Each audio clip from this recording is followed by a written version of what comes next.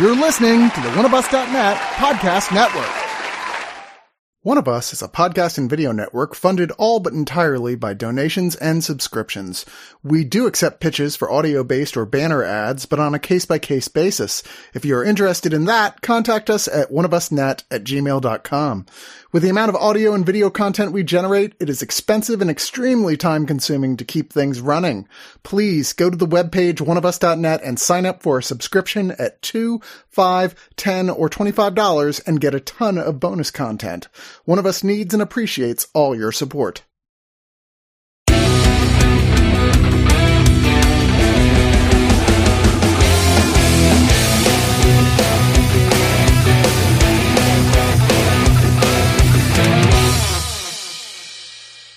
Wealth, fame, power, the man who had everything in this world, the Pirate King, Gold Roger, the great treasure he left behind, One Piece, has opened the curtain on a grand era. It is a time when eager pirates set sail, battle, and become great. The great age of pirates. Words he spoke drove countless men out to sea, and so men set sights on the Grand Line in pursuit of their dreams. The world has truly entered a great pirate era. Oh, hello there. This is Bradley Martin, just reading the opening narration to a very famous long-running anime and manga, One Piece, that was created by... Weebs just call him Sensei Oda. Sensei Oda, oh my gosh. Eiichiro Oda. And adapted into a miniseries, 8 episodes, about an hour each, by Netflix. One Piece.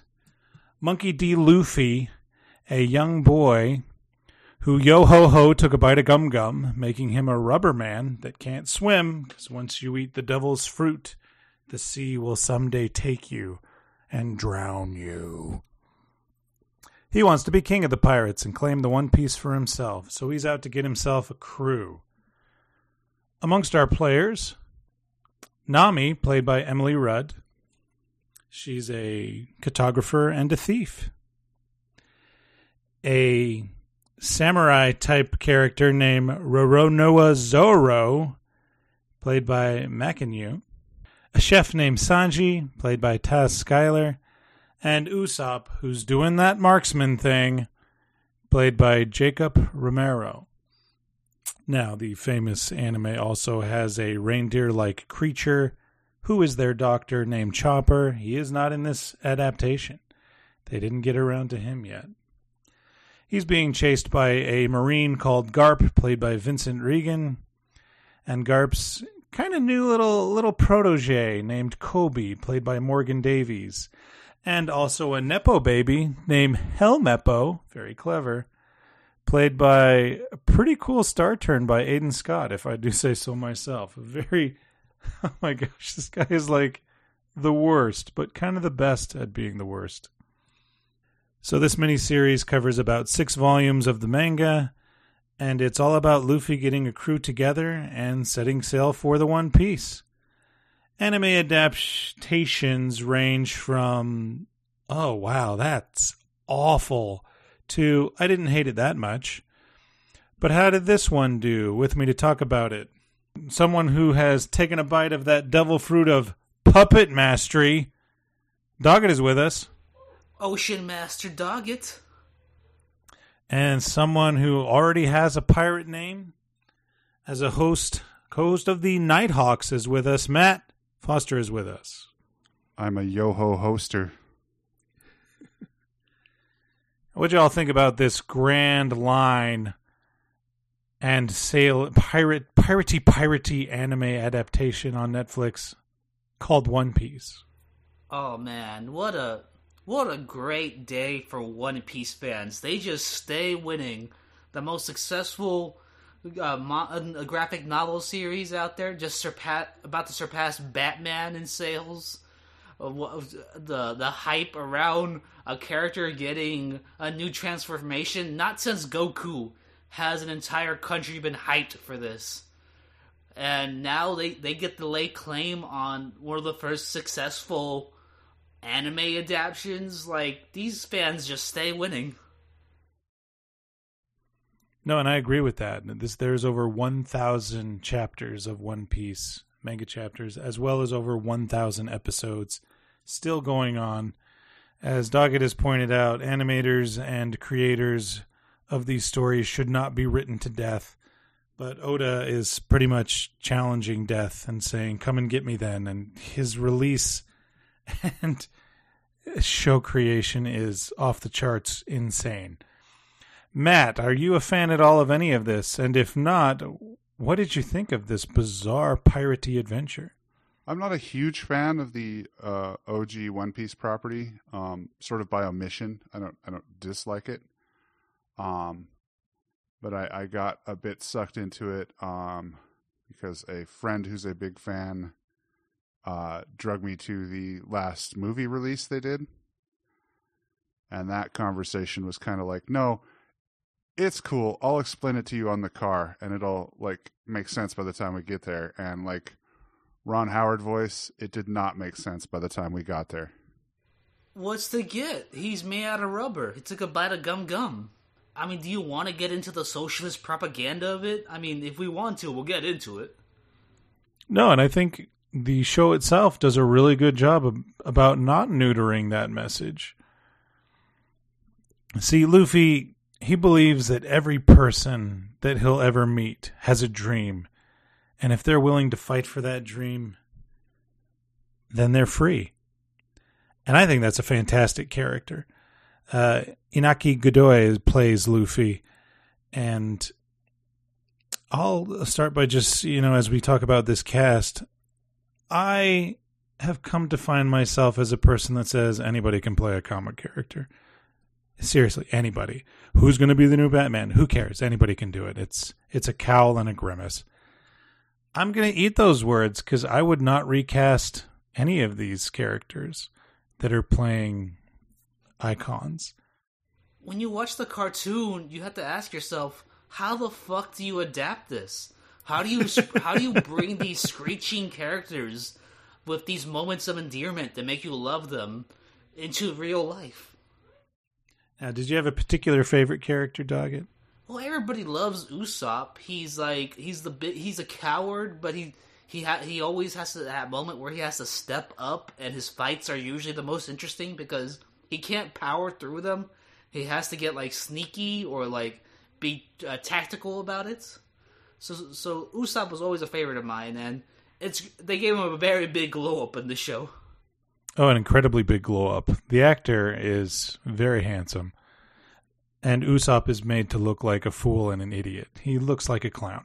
Well, and there's Usopp, literally a pirate clown in this show. But yes, Matt, go on. Usopp in the show is one of the more stylized characters. He doesn't look particularly like his proportions are very caricatured, Yeah, agreed. So it was kind of, he was the one where I was like, oh, yeah, they had to get a real person that doesn't have like the weird Oni nose. Yeah, if this was a Japanese production, they would have done the nose. Like an excited Squidward nose is what it usually looks like. They would have given him that Bradley Cooper nose that they're doing in that Netflix movie. the Maestro, yes, also Netflix. So I want to talk about Nami as well. Nami is a good character in the anime. I think she's fine. After 300 episodes, she's just boobs that talk, but we're not going to get into that. And she reads maps. Sure. Emily Rudd, though, puts so much humanity and character into Nami. I think each one of these actors really brings something new to each character. And taking a first arc damsel that screams and cries and is like, Luffy, and that's Nami's character, and making her a real person, all I can say is bravo. Now, Roronoa Zoro is the coolest, most badass character ever. How'd you guys feel about him? And did the samurai in a pirate setting work for you two? Oh man, they're bringing sexy back. Let's talk about some of these story arcs as well. But they made Sanji like too hot. Like that guy looks like he's playing Jeffrey Dahmer and pissing people off. So, you know what, Sanji, along with Usopp, I feel like Sanji and Usopp are probably some of the best translations to live action. Where they do drop how horny. Like, it's still there, but Sanji is a fucking horn dog in the cartoon. Just, like, nobody else's nose bleeds in the show except for him. Something that shocked me, Sanji's backstory adaptation. Each one of these characters has a backstory. Sanji's particular one, if they made a movie about that and there was no One Piece, just this is the story of a chef who wants to find the fish of a lifetime, a dream fish, I'll call it. And the way this plays out is like body horror, but survival in a way I haven't seen since Liam Neeson in The Grey. It's outstanding. That was my favorite adaptation that I think also might have been even a little more like, holy crap, than the original story. I could be wrong. I'm not calling anyone out if they disagree. But did you guys have any favorite story moments? And what'd you think of Sanji's? The reveal on Sanji's backstory was pretty cool.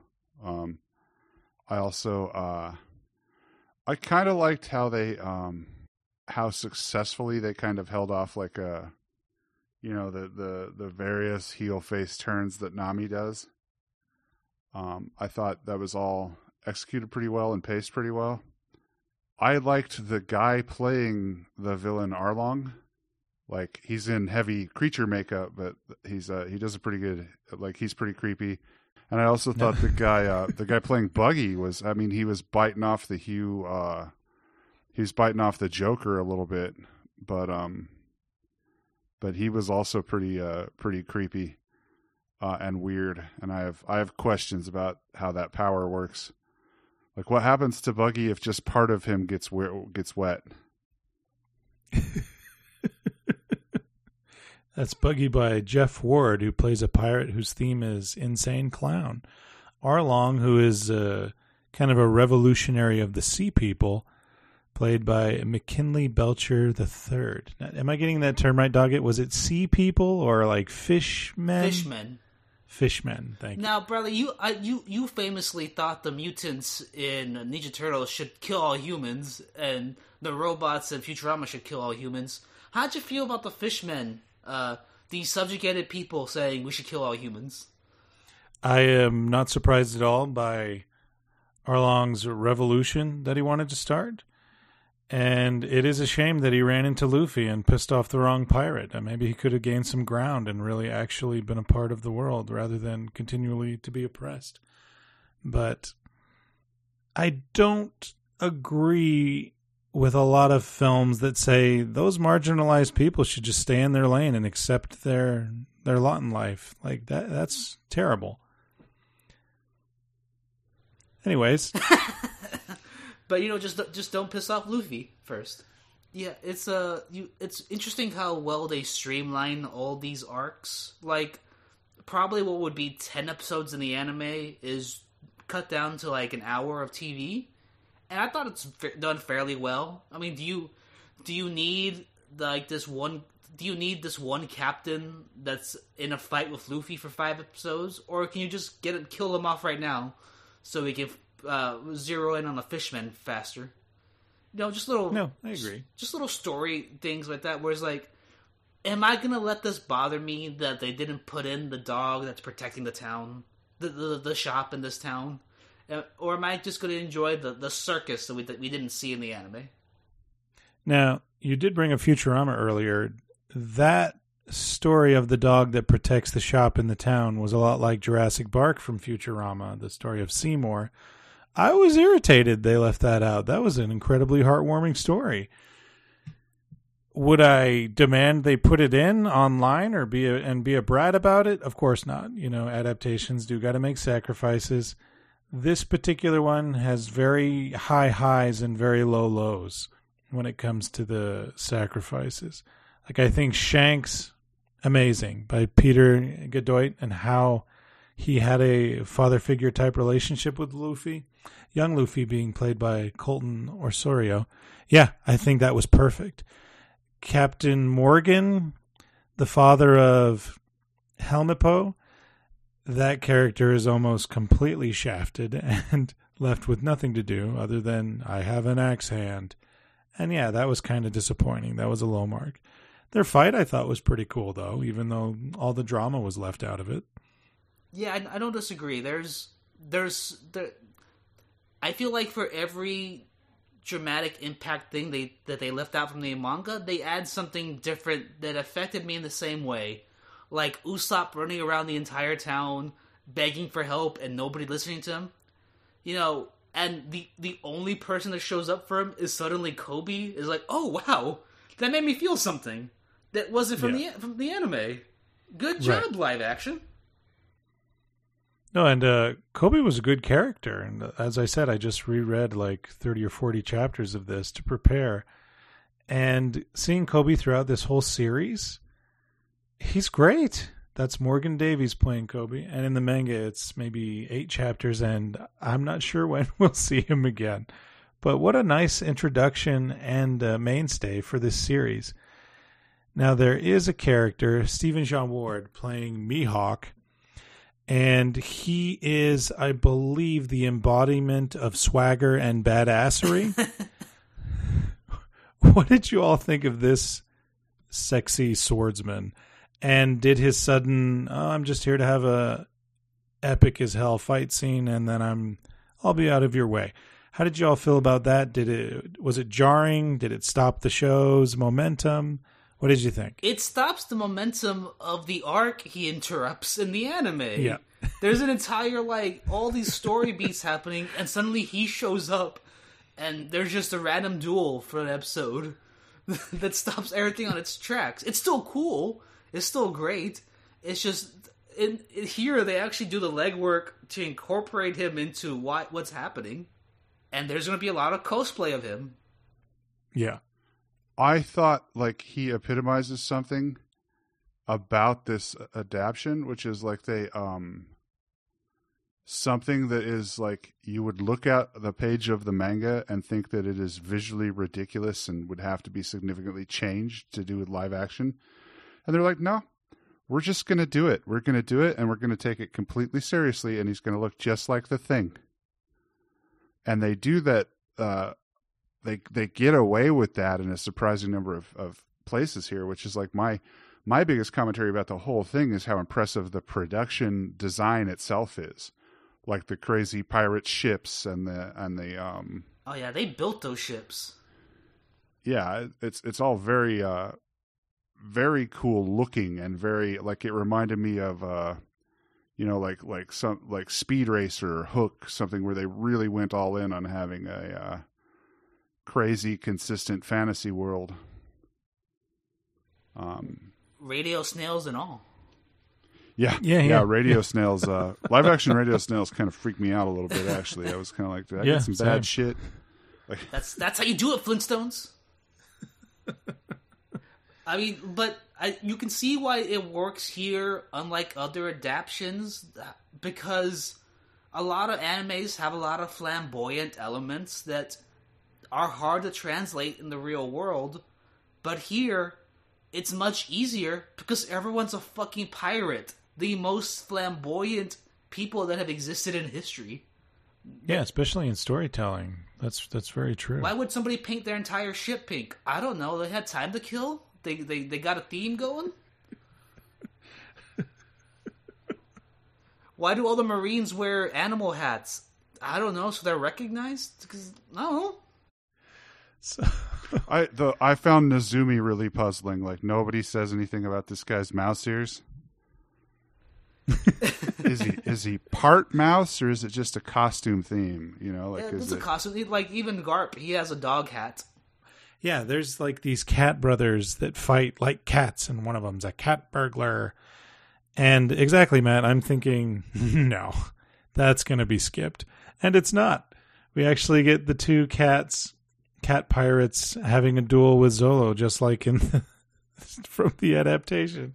Yeah, and they camped it. They camped it right up, they were right out of the musical, and it somehow worked. I would compare this to a Conan the Barbarian in terms of a movie that is they're very camp, but they never break character. and I they love themselves that all comparison. take it super seriously. They're all very committed. I think the guy probably got the job as Luffy by giving the best woo in the audition, because when he finally gets a ship, he is so freaking happy. So happy. He's dreaming now. He was a great get. Like, this all rides or dies on people accepting Luffy, and casting a 20-year-old Mexican kid is just like the most obvious thing in the world that nobody thought about. Yeah, no, and he's, like you both are saying, he's fantastic. Let's sail into our final thoughts. I'd like to get your score, and then something controversial. I want you to tell me what you think the One Piece treasure is. I know your answer. No, it's not going to be that. Dogged. What do you got? Oh, this was a pleasure. Here's the thing. I was shitting on this for so long. For so long, I was shitting on this, and I was hyping up Cowboy Bebop when they both got announced years ago. Even when John Cho's leg got fucking snapped in half. I was like, you guys don't understand. This is the easiest thing to adapt into live action. It's just a sci-fi show. Dude, it's so easy. And they fucked it up so spectacularly. And I had no hope.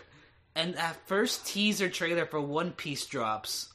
And you just see this Mexican kid and all his charismatic glory. And I'm thinking, oh shit, I think they got the formula. I think they stole some of that MCU formula and I'm putting it into this anime, but being more faithful to their own comics.